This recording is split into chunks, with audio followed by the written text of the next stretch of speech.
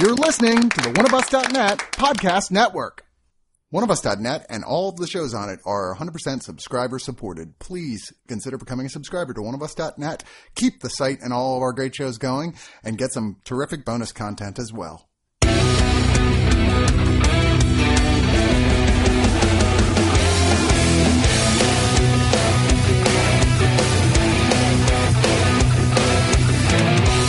It's weird to me that this movie, The Nightingale, is not on more people's radar right now because The Babadook, despite what Patience Robinson Campos might think about it, was, I think, one of the best horror movies just of the last decade. Like, incredibly powerful in a debut film by writer-director Jennifer Kent. And, like, one of those people, like, out of nowhere comes onto the scene and becomes a defining part of this new sort of, like, horror meme going on right now of, like, very intelligent, very well-directed, very well-thought original horror films. I mean, one could argue that in some ways she was the first big shot across the bow. Yeah, it was in the stream of like indie horror movies that made it to the mainstream. Like not in like a way that like a Marvel movie everyone's seen, but in a way that a lot of people outside of like the hardcore horror people saw. Mm-hmm. Like it dipped its toes in that, like streaming and stuff. It was like that. It Follows around time. It was like this, like The Witch. It was starting to coalesce and come together. But it was one of the defining movies of this moment in time. And so it's been a couple years, and we've all been saying, what is this lady going to do next? Holy shit. Well, what she did next is The Nightingale. And it's not technically a horror movie, but it is more disturbing and upsetting and brutal than any horror movie I've seen in a really long time. It goes very dark. Man. Holy crap. And it's a movie that, and I'm going to say flat out, I love this. This is one of my favorite movies I've seen this year. This is almost certainly going to make my top 5 of the year list. So you found this important and devastating and incredibly well acted. But I don't know who to recommend this to, because it's brutal on a level that, we live in an age where people are defining themselves by what upsets them and triggering them, if you'll excuse the term, and letting that go to a point where in some cases, especially the Twitter, has gotten overblown to a point where it's like anything that even mildly annoys them, they turn it into this huge movement and have to have a petition or something. It's a weird thing where like a lot of this comes from like people who are more left leaning. It's like a weird new type of censorship. Yeah, where it's like before it's just weird like prudishness. Yeah, it's a weird just I wouldn't say censorship, but prudishness. Yeah. Or it's like an attempt at censorship isn't quite the right word, but it is like. It's become like they're like the uptight Christian moms who didn't want rap music playing too loudly. It's like that with anything that is like anything that's deemed that it's violent or pushes this edge of any type of anything, racially, gender, anything that's like even questioning or just having a dialogue with that. Yeah. It's like no, wrong. There's certain things you can't include in a movie or TV show or whatever, or you're immediately thought of as being garbage, and it doesn't matter to some people what the context of it is. I've been saying all along, no, I don't think rape should be taken out of storytelling. Why? Because it's a real thing that fucking happens that has real impact on people and needs to be discussed and dealt with. For sure. And at the same time, I understand people, because for years and years, especially in the horror genre, it's used quite cheaply. Mm-hmm. Like in a exploitatively. And I agree completely with the argument that don't throw it in to be salient about it, to make people like, look at that hot rape scene. There are 3 rape scenes in this movie, and I assure you they are not hot on any level. No, it is, I forgot that there were 3, because it's something you don't see as much in movies now, because it's like, talk about landmines, and it has to be handled with like such a skill to not come off as like, just triggering and brutal for no reason. Yeah. And this movie, I don't think that this movie ever goes into that territory where it's like, oh God, we got to do this again. It's just overly brutal. It's brutal for a very particular point. It might be hammering the point really hard, but it's still like pointed in the right direction. And they're and even so, it never goes, because it feels at first like, oh, this is just going to be a rape revenge film, and then it becomes so much more complex than that. I mean, it even like, all right, so this is set in Tasmania, which is originally called Van Diemen's Land in Australia, which was the prison colony part of Australia for the British, where they are basically working prisoners as indentured servants, essentially, as slaves over here with the little bits of tiny little British colonies in the middle of the muck of the not in the outback. It's like because it's more forested zone. Yeah. But Claire, played by Aisling Franciosi, she's 21 years old, Irish convict. After she was sent there to do work, she ended up getting married to another Irish guy who was also there for the same thing and had a baby with him. But she has to deal with being sort of a showpiece for the captain, played by Sam Claflin. Claflin? Yeah, sure, I recognize him. I recognize Claflin? his face. Yes, yeah. You've seen him in other stuff. Who at first seems like maybe he's going to be a nice guy, but no, he is one of the all-time Hall of Fame evil pricks in a movie. Absolutely, you've ever come. Like almost to the point where like one of the things that I would. Like, I didn't love this movie as much as you. I liked it quite a bit. And one of the things is like, God, it's almost gets to the point where he's like comically evil. He's doing, it's almost like a cartoon, like level of evil, but you're getting to see like the real life violence of what that would be like. I feel like they offset anything that would have in another movie been more cartoonish by, I mean, he's a symbol for white men throughout the centuries. Colonialism, like brutality against women, brutality against other races. He's definitely played to some extent like a symbol here, but the sheer brutality of it offsets any sense of him being cartoonish. Oh yeah, I agree with that. I agree with that. It was just it was a lot. Yeah, it's a lot. And he, initially he's like, okay, so he pulls her out to sing because she's got a beautiful voice, which is why she's called the Nightingale, for his troops. But very quickly after that, she's like, okay, well, I've done my time, and you promised you were going to give me, like, basically write a letter to get me my ticket so I can leave and go back to Ireland. I think, I can't remember what the time is, but it's been mentioned that she's served at least a couple of years, 2 to 3 years, like, past her sentence already. Like, it's pretty much... They're slaves. Like, and he's like, I'll let you go when I feel like you can go. It's totally up to me. You have no power in this situation. And he proceeds to rape her. Yeah. And then a little bit later, murder her husband and baby along with I didn't know if you were going to go there. Soldiers. Well, it's very early in the film. It is, but yeah, it's a shock. So she goes and like she surprisingly, because it looks like they're going to kill her. She wakes up and finds that her baby's dead, her husband's dead. He's left because he's found out that his captainship that he wanted, he's a lieutenant and he wants to be promoted to the next level. Yeah. And the guy who came check him out is like, no, this is incompetent. Your crew is a mess. They're untrained. They're wild. Yeah. There's no way I'm recommending you for this. It's like, well, I'm going to go complain. It's like, yeah, good luck. You have 4 days and it's all the way on the other side of the, it's way somewhere away. Yeah, exactly. And you got to go through, if you were even try and get there in time, you'd have to go through the worst, most dangerous part, like, of Australia, which is, dangerous only because the Aborigines there fucking hate the British, for good reason. Yeah, and that's another thing. Like, we were talking about like the Irish indentured servants / slaves. That for the Aborigines, that's not even a thing. It's just like killed on sight, essentially. Yeah, it's a brutal, just like wipe out. Yeah, they're all referred to as boy, no matter how old they might be. They're constantly being fucked over or murdered. They're treated like less than animals. Yeah, real bad. And when she's like, okay, well, I'm going to track this guy down. She gets talked into by one of the other Irish guys in Conlon. Look, just please trust me. Go to this camp over here. There you can get one of these Aborigines there, this guy, to help you. Named Billy. You can pay him to be your guide because there's no way you're going to make this. No way without a guide. And so she goes there and with Billy with an incredible debut performance by Bekali Ganambar, who I guarantee you we will be seeing more of. Yeah. Who already has been like, I've seen like 18 articles of like, oh my God, who is this guy? I really hope he ends up in more movies. Yeah. He was really, him and like the whole cast, really, the villain, everyone in this movie is really performing their ass off. It's kind of a chase across the country as she's countryside in the mountains as she's trying to follow them, and we get to see them as the British crew as well as they're treating their guide and everyone they encounter like shit and being murderous and horrible.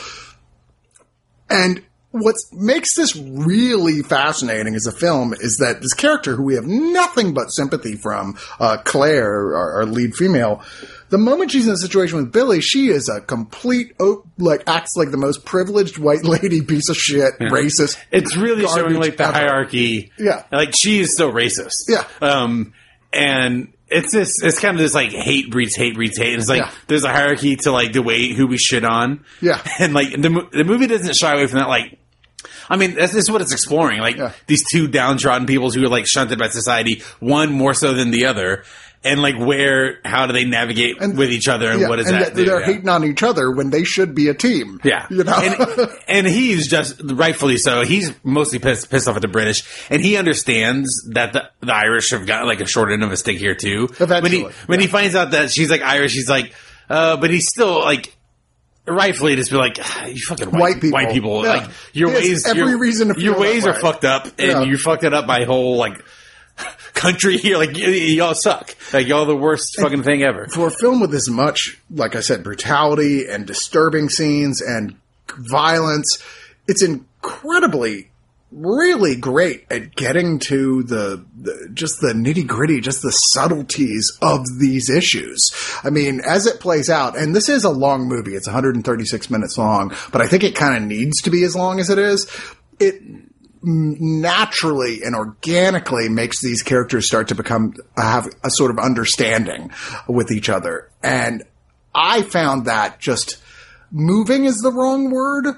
Right? Because it's not playing it for that. It's not like doing the sort of like, it's not playing white savior. It's not playing mystical magical Negro, as my friends Corey and Martin would say. Yeah. It's not playing on any of those old tropes at all. It's just having this very human series of moments between these two people who hate each other, slowly starting to realize what humanity is all about. Yeah, and you saying it, like, the formula is definitely laid out for it to be sort of cheesy and like, okay, we know where it's going to go. And honestly, it does go the way you expect it to go. It just doesn't go there how you expect it to go. It goes to the point where they're coming to a mutual understanding. Like, when you see this, it's like, oh, they're going to learn from each other and they're going to find out, and that all happens, but it doesn't happen in that, like, oh, shucks, stupid, trite, cliched way we expect it to. Not at all. It happens in a much more nuanced and seemingly like real for the circumstances we're watching. It plays out in a much more humane way, like a naturalistic and difficult to watch. Because, like I said, there's a lot of like just ugliness that you have to sort through that are all too real. It's not put there for the purpose of being like trying to shock you. It's trying to be naturalistic. And I'm sure that it is. This is 1825 in Australia. I read a lot about this after the fact. I'm like, yeah, absolutely everything here was like painstakingly researched to be as realistic as possible with the way these people talked, with the way they treated each other. Even the director spent months with the actual Aborigine tribe. Yeah, and if you're unaware, like the writer-director of this, she is Australian, right? Yeah, she's from Australia, so like it's close to home for her. Like it's a history that I'm not familiar with. Like I kind of know it. Like I know like the Aborigines were like slaughtered by the British. I know like with the prison population. I kind of get all that. But it's not ingrained in me because I'm in America. I know American history more so, but like it seems very well researched, a secondary, so one of the secondary main soldier here is played by Damon Harriman, which I feel deserves a call out. Is great in this. You might know him. He played Dewey Crow in Justified, and then you saw him for just a tiny bit in Once Upon a Time in Hollywood as Charlie Manson. Oh, was that him? Yeah, he's actually playing the same role in Mindhunter. I'm excited for the Mindhunter second season. Yeah, but yeah, I did not recognize him. I mean, I guess I saw Once Upon a Time in Hollywood, but. It's a brief Charlie appearance. Manson is surprisingly not on screen for very long in that movie. I just keep coming back, hitting that wall of like, damn, who is it that you recommend this movie with? Because it's not played out like a horror movie. As disturbing as it is definitely a very serious intellectual drama about racism and about misogyny, about all these things. but that most people who like those type of movies won't be able to handle the degree of brutality here. And most people who like horror movies with a lot of brutality might be won't be able to handle how slowly paced that this is. Yeah, I mean, we're in this target audience. There are fans like that, and I'm sure a lot of fans of this podcast kind of fall into both those Venn diagrams. You know, like, yeah, I think. Yeah, you can't really make it like for gorehounds. You can't be like, yeah, check it out, man, because the violence is brutal, and people who like that visceral type of violence in there, it's here, but you're gonna have to like really sit through a slow movie. And honestly, I have to be honest here, like it is a little long for me. Like I think the middle part there's some kind of repetitive night scenes. I understand why they're there because we're getting these people closer and closer together, and you need time for this to play out. I think it could have been trimmed though, still a little bit. And I can handle long movies. I love a good long one, but it's the plotting in this is a little slow. She said, sorry. Yeah, it's a little slow for me. Like, so like, I didn't like over the top, like love this movie the way he did. I certainly liked it quite a bit. See, for me, that pacing was so essential, and it helps. The soundtrack is great. The cinematography is stunning. The performances are all just pitch perfect. Oh yeah, we should mention the aspect ratio too of this movie. Oh yeah. But the cinematography is beautiful, but it's a square. I don't know what that is exactly. Yeah. I don't know what the aspect ratio is. It's not quite television like old TV, but it's a little wider than that. But it's it's not filmed like what is it, 17:4 or whatever. No. It's very squared off. It's like it's like an old TV. But it still made me really wish I had seen this in a theater. Oh, that's what I wanted to say. It's like because a lot of times with the slow pacing of a movie, it's important to be. It helps to be in a theater. You get immersed in it, and like time kind of moves by at a different pace because it was never boring per se. Right. Like it's just when you're watching at home.